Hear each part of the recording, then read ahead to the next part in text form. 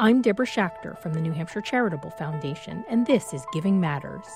Alexis Brophy is a college student and already working in real estate, but she struggled to finish high school because of health issues.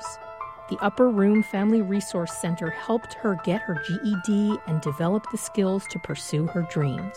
So I have an autoimmune disease. It made it very hard for me to get through the traditional high school day. I have extreme fatigue. I have extreme joint swelling and pain. Every day I wake up different, so I always had excessive absences for doctor's appointments. The more stress that I have, the worse my disease gets. My guidance counselor referred me to the high-step program at the Upper Room, and I ended up moving there and getting my GED. It was very flexible. They're very understanding when you have a certain issue that you're dealing with.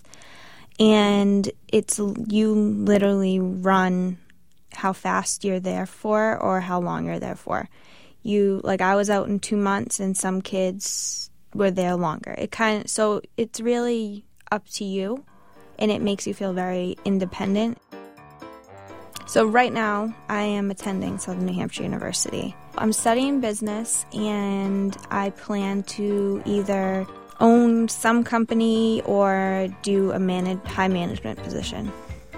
I think it's important that the program exists because not everybody can do the traditional high school schedule. Everyone goes through different things, and it gives you that alternative to still get through life but still get your education.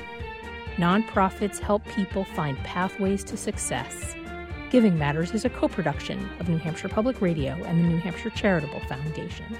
For more information about the Upper Room or this series, visit the Giving Matters page at nhpr.org.